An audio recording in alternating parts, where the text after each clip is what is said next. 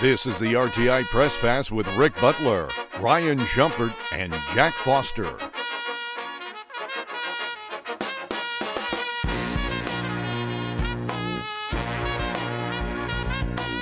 All right, here we go. Welcome into the Rocky Top Insider Press Pass podcast. My name is Rick Butler. Joining me down the table to my left is Jack Foster. To my way left is Ryan Schumpert.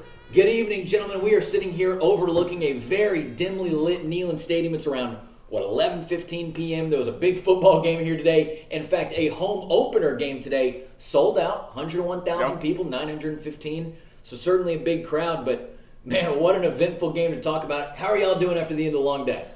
Doing well. Like you said, end of the long day, and certainly a game that, I don't know if it was super eventful, but certainly turned out to be a lot more eventful with a lot more storylines than I think anyone, certainly the three of us, were anticipating. And it's kind of good for us. Gives us something to talk about. I was expecting to see a 70-10 beatdown today, and look, lo and behold, we have a 30-13 game and a lot of storylines to talk about, a lot of things to talk about heading into Florida.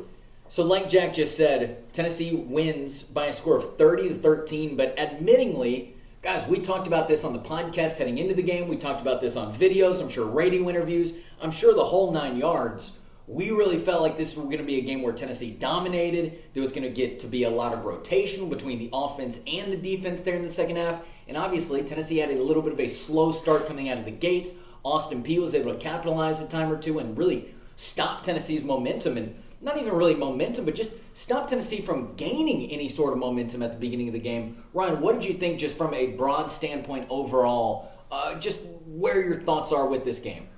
I think it starts with, obviously, Tennessee's offense, and I think specifically the passing game. I mean, the first play Tennessee ran from scrimmage kind of set the tone. Brew McCoy was basically running wide open down the middle of the field. Joe Milton threw a ball that was a little bit behind him, but a ball that Brew McCoy should have caught, and he dropped it. And that signaled the issues that would continue really for Tennessee all game, is they just could not get any semblance of a downfield passing game going. And that's a phrase we'll probably use a lot in this podcast, downfield passing game. But when we say that, we're not talking about like passes 20, 30 plus yards down the field. We're talking about passes just 10 yards down the field.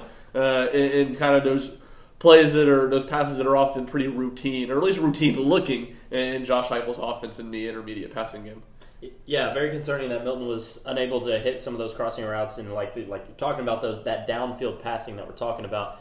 But I agree with Ryan, it set the tone early as far as how Tennessee's offense was going to perform today. The receivers didn't do Joe Milton any favors. It's not all on him, but he was not great today at all. A lot of those drops, quote drops, were also bad passes, whether it be behind or a little high. But the receivers weren't making any plays either.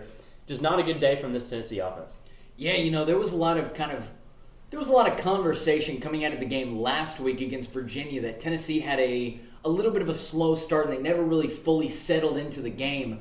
I think you saw that even to a bigger extent in today's game. And again, whether it was the quarterback, whether it was the receivers, just there was a lack of being in sync on the field. And I think that was something to really kind of note, because you're kind of at this point where I wouldn't say that Tennessee has any sort of daunting schedule coming up over the next few weeks, but you start your conference slate. You go to Florida. You host South Carolina, a team that maybe is still a little bit of a boogeyman from last year, right? We don't know what that game is going to entirely look like.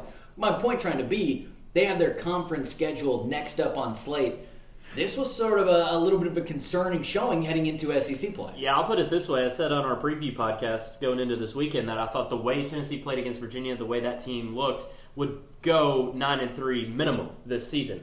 Well, the team that played Austin Peay tonight, I mean, let's not forget, it's not like Austin Peay is some FCS giant. They're not that. They got beat handedly by South Illinois last week. I don't think Austin Peay suddenly, over the course of 1 week became this good football team. If Tennessee plays like they did against Austin Peay tonight, they would lose against every other opponent on their schedule. I believe that to be true. I mean, heck, they had to score within 1 minute remaining in the first half to even take the lead by halftime. So it was a very, very bad performance from Tennessee. Don't expect we'll see it to this level again, but it is concerning. Certainly, and I think they might have been able to beat Vanderbilt with his performance. But to the whole point, the general point, like the two easiest games on Tennessee's schedule were the first two games. Maybe UConn will prove easier than Virginia, but relatively comparable, and I think UTSA will be better than both. Yes. So Tennessee, I mean, it's what Josh Heupel's message was after the game. They got to get a lot better, and they got to get a lot better offensively. I think if you want to have a positive spin, and it's not even really a spin, but again, just like Josh Heupel very aware of how bad they were tonight. I mean, he was even asked about what he liked, like where he thought they got better from game 1 to game 2, and he said like a sentence about the defense playing well, the special teams being well, and then immediately went back to how bad the offense was. So it's not a Butch Jones. We're never gonna complain. We're never gonna apologize for winning press conference or anything like that. I think Josh Heupel, more than anybody in the state of Tennessee, was frustrated, upset with how his team played. Ryan, you and I talked about this on the RTI Instant Reaction Show, which is over on the Rocky Top Insider YouTube account. But just kind of we're talking about this downfield passing. We're talking about Tennessee's passing game. And look, Jabari Small even said after the game, and this was kind of in reference to a different question, but he talked about how this is a different team, one that is trying to find their identity. Ryan, when it comes to that downfield passing game, I mean, how concerned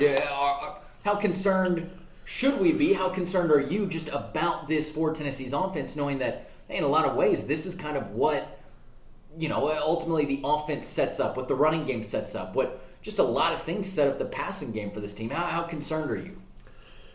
Yeah, it's a good question. I'm not really sure how concerned I am. I guess. And look, the game ended only a couple hours ago, so we're still processing. I think some of it, on one hand, I'm kind of like, all right, Tennessee, 2 games in the season, they haven't really hit a deep pass. They hit maybe Ramel Keaton for some close to a 40-yarder last week against Virginia. Obviously, he got open and dropped one against Virginia. They didn't even really take many shots at all down the field in this game. So I think the fact that you have some easier games and you're not hitting it, sure, there's a level of concern. What I would go to more than that, and this is a point I said I think multiple times in the offseason, and Josh Heupel kind of talked about it tonight. Both Virginia and Austin Peay have really played 2 safety deep. Let's take away the deep pass. Well, if you do that and you take what the defense gives you, tonight especially, the intermediate passing was open, and Tennessee couldn't take advantage of it. And that's what I said this offseason when I talked about the transition from Hendon Hooker to Joe Milton, the quarterback for Tennessee. Last season, you heard all these coaches talk about we just need to, not give up the big play, get our feet in the ground, make them earn it. Well, it didn't matter. Tennessee could beat you 8 plays down the field, 9 plays down the field, slow drives, methodical. Maybe not slow in terms of timing because of Tennessee's tempo, but a lot of plays and kind of methodically. I was curious and kind of questioned how effective Tennessee could do that with Joe Milton, the quarterback. Through 2 weeks, they haven't looked very good doing it. There's just not enough consistency, not enough continuity to be able to drive down the field when teams defend those big plays, which I think makes it more concerning that they haven't had big plays, because if you can't take advantage of it, teams are going to continue to play defense to take away your big plays, and you're not going to get them. And, it wasn't working early, and we saw Tennessee's offense just shift to this dink and dunk, just a bunch of short passes, quick releases to get the ball downfield, because that was the only way they could outside of running the ball, which they've still been fantastic at. So I think it begs the question, as the schedule gets tougher, do you keep trying to get the intermediate passing game going? Do you keep trying to get that downfield passing game going, or are we going to see this Tennessee offense shift to that more basic style? It is predictable, and it's going to make defenses' lives easier, but I don't know if that's the way you can move the ball. They did it with relative success tonight. It's Austin Peay, granted, but I don't know. Maybe we'll see kind of a shift in Tennessee's offensive style. And that's an interesting thought right there, because I do think that, yes, this is a Tennessee offense that's going to have a lot of built-in deep passes down the field in it, despite not seeing in these first 2 weeks, like Ryan was talking a minute ago, against likely the 2 easiest teams on Tennessee's schedule. So I say that, but I also do think that, especially over the next couple of weeks, and again, I have no idea what's going to happen over the course of the season, but I do think that we're going to see a lot more of this kind of short passing. And I'm not even talking about short necessarily in terms of outs, in terms of slants, in terms of stuff like that. We're talking bubble screens. Yeah, we're talking wide receiver RPOs. Yeah. RPOs, absolutely. We're talking horizontal passing, not even short game passing that's 5-6 yards down the field. So I do think that obviously the deep ball is going to be in the bag. I think that's in the repertoire. But at the same time, I think that, to me, after these first 2 weeks, that indicates that this is how Tennessee's going to try to get that passing game going, is relying on their receivers to do something with the ball after it's in their hands. But again, it goes back to one of the other points that the receivers did not look necessarily convincing tonight. No, they didn't, and I guess we'll get to that in a second. I had a thought on two things both y'all said. One on what, Ricky, what you were just saying. Joe Milton and Tennessee receivers have not gotten any continuity to start these games, and they haven't been able to get into a rhythm. I wonder if we see Tennessee especially put emphasis on trying to throw their screen passes early in the games. And then kind of to Jack's point about the identity of this offense that I think was already leaning towards or, in a developmental mode going towards being more run-heavy. Tennessee's defense is better. To what degree, we'll figure out over the next month, but they're better. And the SEC, list me the offenses that have looked good on Tennessee's schedule so far. That's a topic that's a topic we'll get to on Wednesday probably. The SEC has not looked good. And I don't want us to get too deep into it, but I think when Tennessee last year, Tennessee had a great season. You went into these big games feeling like Tennessee needed to score maybe 35 to win. They might have needed to score at least 30 points to win. All of a sudden, your defense is better. These SEC offenses aren't great.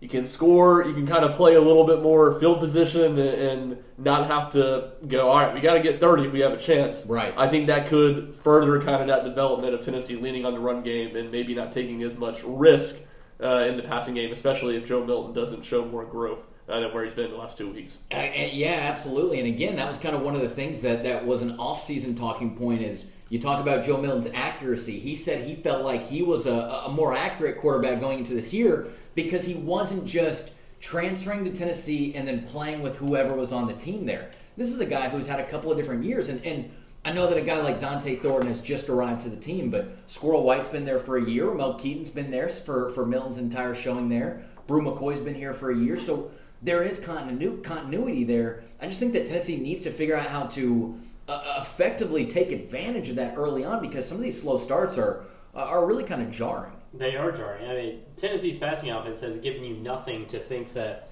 they're going to turn it around sooner rather than later. I don't know. There's just not a lot of positives at all. I mean, you talk about Tennessee's offense when it comes from a passing standpoint tonight. The best play is the McAllen Castles touchdown, and that was just because Brew McCoy was bullying a defender all the way down the field and to where Castles could score. So, I don't know. It's just a tough look right now, and there's just not a lot of rhythm at all. No, and, I don't know how much blame falls where.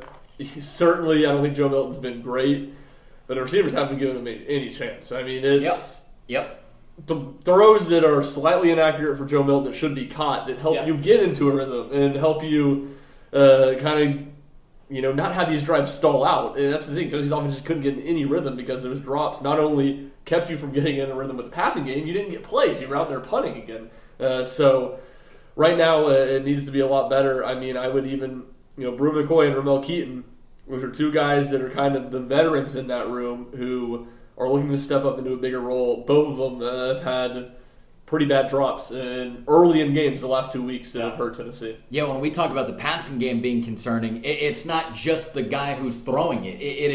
It's the whole pass itself. It's the pass and the reception. Tennessee obviously struggling a little bit there on both guys.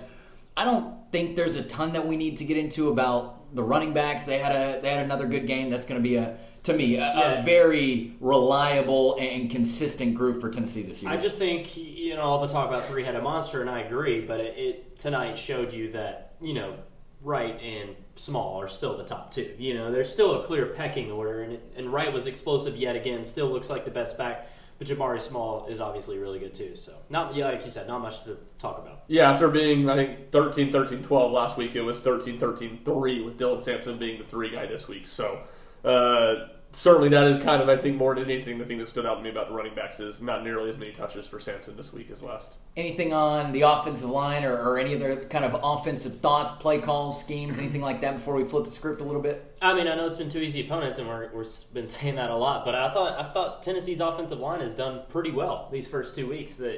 There hasn't been many plays where you're just like, wow, that dude blew that block, or Tennessee's offensive line is a liability in this moment. I feel like they've done pretty well, given the fact that Cooper Mace has been injured. Yeah, I definitely think they've gotten better from early fall camp till this is when the season started. Like, I think the growth of that group is pretty apparent. Not perfect, haven't had a ton of huge tests yet, but so far so good for them, I think. Let's flip the script a little bit. Let's talk about the defensive side of the ball. One player that was talked about a lot during the post-game press conference, and for good reason as well, by both the head coach of the football program and then by some of the players and teammates as well. But that's Aaron Beasley, a guy who, I don't want to say stepped up in this game because we know that Aaron Beasley is a leader of the team. We know that he's a leader of the defense. But he stepped up in terms of the guy that's next to him, the guy that was projecting to be right next to him for a good long while, Keenan Peay, was not in. So he talked about after the game, he's been playing a little bit more Mike and Will linebacker this week. He was practicing at both, taking some reps at both. But nonetheless, with or without Keenan Peay next to him, that guy is an absolute firecracker on the field. I mean, phenomenal, just athlete, phenomenal athleticism. Got to the quarterback a good few times today. I believe he had not just 2 sacks for 19 yards. I believe he also had 5 tackles for a loss of 24 yards. Maybe against Austin Peay, that's not too memorable or not too noticeable. But when you have to start having those kind of stats in SEC play, that's going to be a fantastic tool for Tennessee's defense. Certainly, and he's just been around the ball a ton the last 2 weeks, very consistently. You saw Austin Peay today, try to mitigate their disadvantage on the line of scrimmage by throwing a lot of quick passes, a lot of screens, and Aaron Beasley was all over a lot of those. And, you take Aaron Beasley out, you just say Tennessee had 14 tackles for loss, 7 sacks tonight. Really good numbers. He had just over a third of those tackles for losses and just under a third of those sacks. So his production was pretty impressive. Yeah, so fast, just... You can't say enough good things about his start to the season, and he's the best player on this Tennessee defense right now. Yeah, I would definitely say that as well. I was impressed by Wesley Walker. I thought he was able to do He hits people so hard. He does. It's so good to have a guy like that on your defense. Oh my gosh! Just smacks people, dude. Real quick. Hey, real quick. Can we talk about Elijah Herring getting just blown up on that first drive? Not once, but twice. I mean, he got popped. Talk about guys who hit hard. Elijah Herring got hit hard on a couple of different plays. Yeah, I think Ryan said it, and they were reviewing that play that Rick's talking about for targeting on that Austin Peay offensive line. Maybe it was you who said it, I don't know, but it was like, has an offensive lineman ever gotten ejected for targeting? Ever. In the history of football. I can't take credit for it. It was a good line. Yeah, it was me. That was you. Okay. Yeah. Which, it wasn't targeting, but I guess we'll never know. Elijah Herring got blasted into the atmosphere on that second one especially. And I'll tell you what, at the time it didn't feel like it, and obviously I don't think Tennessee loses if that place goes differently, but Austin Peay moving the football, that kind of stalled out that drive and led to them just getting a field goal. Could have been they scored a touchdown there. Tennessee scored, 6 points before the last drive of the first half? Yep. Could have changed the feel of the ball game at least a little bit. Don't think it would have changed the result, but put a little bit more pressure on Tennessee's struggles. But while we're here at the linebackers, I think one guy we got to talk about, we got a ton of run in the second half, is Jeremiah Telander, and I thought he looked really well in his first, bulk action, if you will. Yeah, bulk action, certainly a good way to put it. Ryan, over to you. Maybe not a specific player, although you can mention one if you'd like to, but just kind of overall thoughts on the defense today. Again, letting up 13 points to Austin Peay. I believe it was around 350 yards or so total that was allowed in the game. So just kind of overall broad thoughts on the defense. No, they were pretty good. Again, we kind of just hinted at it some, and we talked about it in our stand-up on YouTube, but I thought Austin Peay schemed some things really well. But other than that, when it was just kind of mano a mano, Tennessee's defense dominated like you'd expect them to. And a number of guys I thought played pretty well, especially along the line of scrimmage. I thought it was good to see Josh Josephs get some more snaps than he did last week and have some success rushing the passer. And again, I was just kind of crediting the Austin Peay play calling. I thought 2 great play calls or designs by Tim Banks tonight too. There's 2 4th downs in the second half Austin Peay had around midfield. Wesley Walker, perfectly timed blitz from safety, very quickly sacks the quarterback, and Aaron Beasley had one possession or two later. We came right through the A gap and got a sack. So 2 good play calls there. You see Tennessee, so much emphasis on Tennessee getting better all offseason, rushing the passer with 4 guys. Even though they're better there, you still see the aggressive way they want to play in a lot of blitzes and passing situations. Tennessee's defensive line lived in the backfield tonight, and props to Austin Peay for trying to combat that and get the ball out quickly, as Ryan said, and I thought they were very creative in how they did so. And also hats off to their quarterback, Mike Dilliello. I mean, he was just He was just grinding through it tonight, wasn't he? Yeah, he was. He had no time. There was no time for anything to ever develop for Austin Peay's offense, which of course is credit to Tennessee's defense and pass rush. But props to Austin Peay for sticking through it, I guess. To that point, though, I did feel like there were points in the game where Austin Peay was like, "We don't really care about your pass rush. Rush as many as you want. Rush them fast. We're going to get the ball out quick." Yeah. And there were times when they did that, and they were very successful at that too. So again, I came away with this game, not that it's going to matter, not that I'm going to think about it again this season, but I came away thinking, you know what? That Austin Peay offense, it's got some pretty good wrinkles to it. I wonder what they could do. Think about this. The quarterback attempted 39 passes, and he ran the ball 21 times. Wow. He's a read option king. Like he had some really good play. One time he might have still been running if his offensive tackle didn't tackle him, or maybe it was his tight end tackled. Tennessee had no one near him, and his tight end tackled him in the backfield for a 3-yard loss. That was good. I guess my last thought on that note, on Austin Peay note, another observation. I don't have their head coach's name written. Little J journalism by me. Oh, I do. Hold on, I'll get it. Addicted to taking timeouts. Yes. Taking timeouts is that dude's... I've never seen someone do that like that. Dude's crack cocaine. Scotty Walden. Scotty Walls burned all 3 timeouts in the first half in the first quarter and all 3 timeouts in the second half in the third quarter. And wasn't one of his timeouts before Tennessee could run a play at the start of the second half?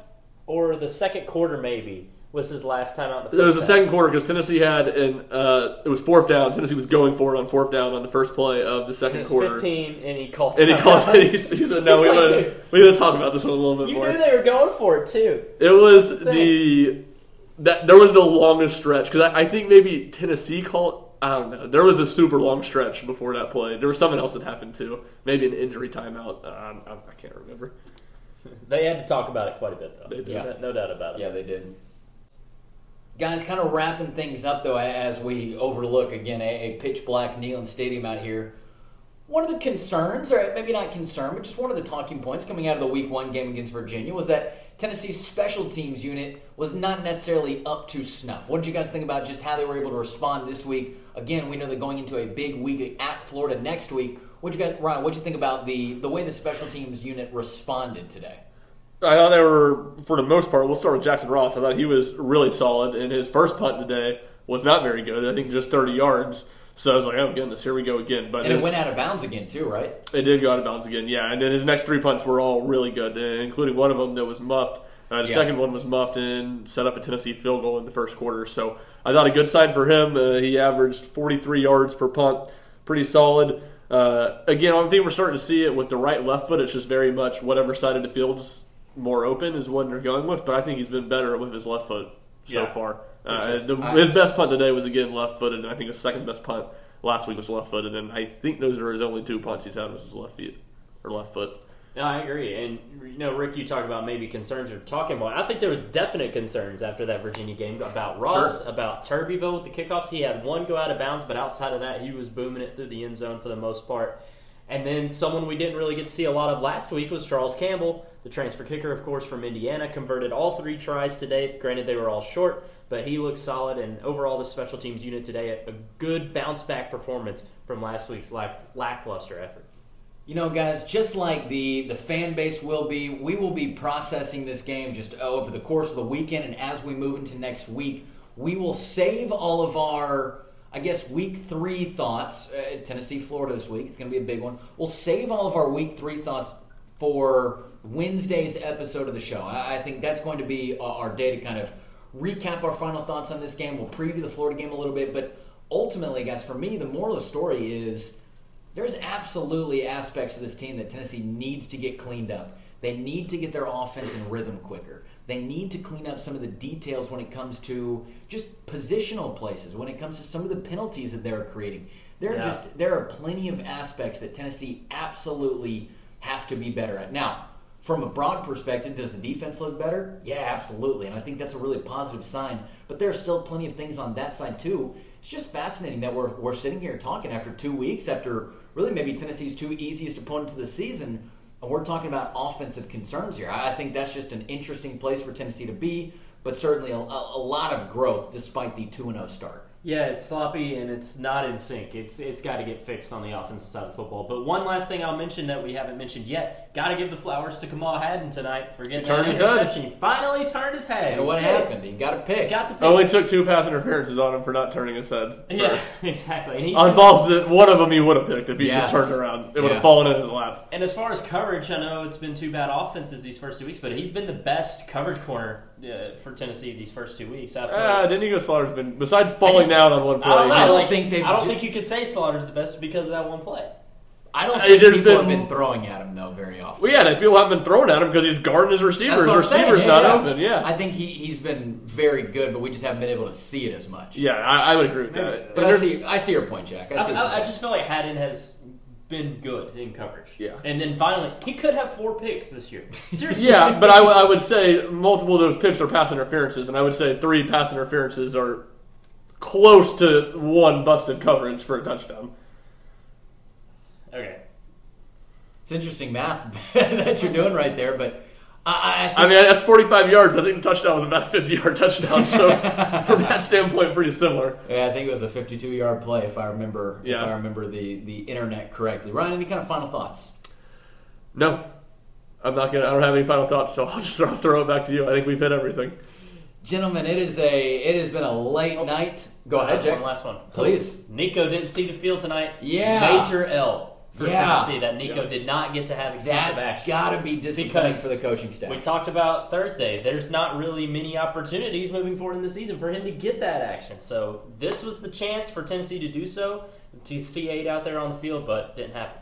Yeah, certainly a lot less rotation than you would have liked to have seen from the offensive side of the ball. Defense in the third quarter, and especially in the fourth quarter, they got their rotations in. A ton of guys saw the field, and that was really good for Tennessee, including some of the young guys. Like, we had a Caleb Herring sighting towards the end of the game there. So some of that stuff was good, but from an offensive perspective, nowhere near as much rotation as you would have liked to see. There are plenty of guys who just will not get reps before they might need to be called upon in a certain situation coming up this year. So Tennessee, they did their job by getting the victory on the field today. That's something that both Josh Heupel and Joe Milton alluded to, but not necessarily in the most successful way of what I would imagine the game plan and the goals were going into this game. Yeah, 100%.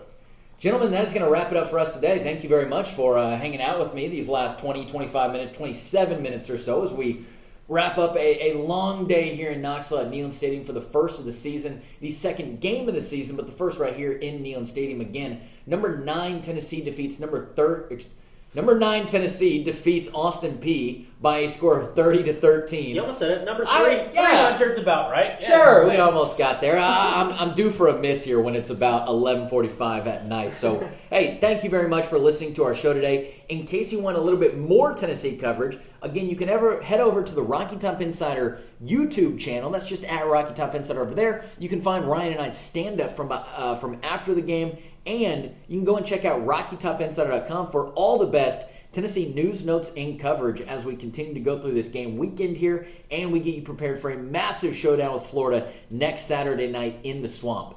As always, you can go and follow Rocky Top Insider at Rocky Top Insider on all different social media platforms. We are there at Twitter, YouTube, Facebook, Instagram, and TikTok. Wherever you are, we are there as well, so make sure to be going and checking us out. If you want to follow Ryan, you can do that at RSchump00. That's SCHUMP. If you want to follow Jack, you can do that at Jack Foster Media. And if you want to follow myself, you can do that at Rick_Butler, just RIC like the Nature Boy himself. But otherwise, gentlemen, we are going to head back to work. Eventually, we're going to make our way out of the stadium at some point tonight. But until then, thank you so much for listening to the Rocky Top Insider Press Pass podcast today. We will see you back for the next one in the middle of the week to preview Tennessee, Florida coming up this Saturday. Should be fun. Thanks so much. We'll see you back for the next one.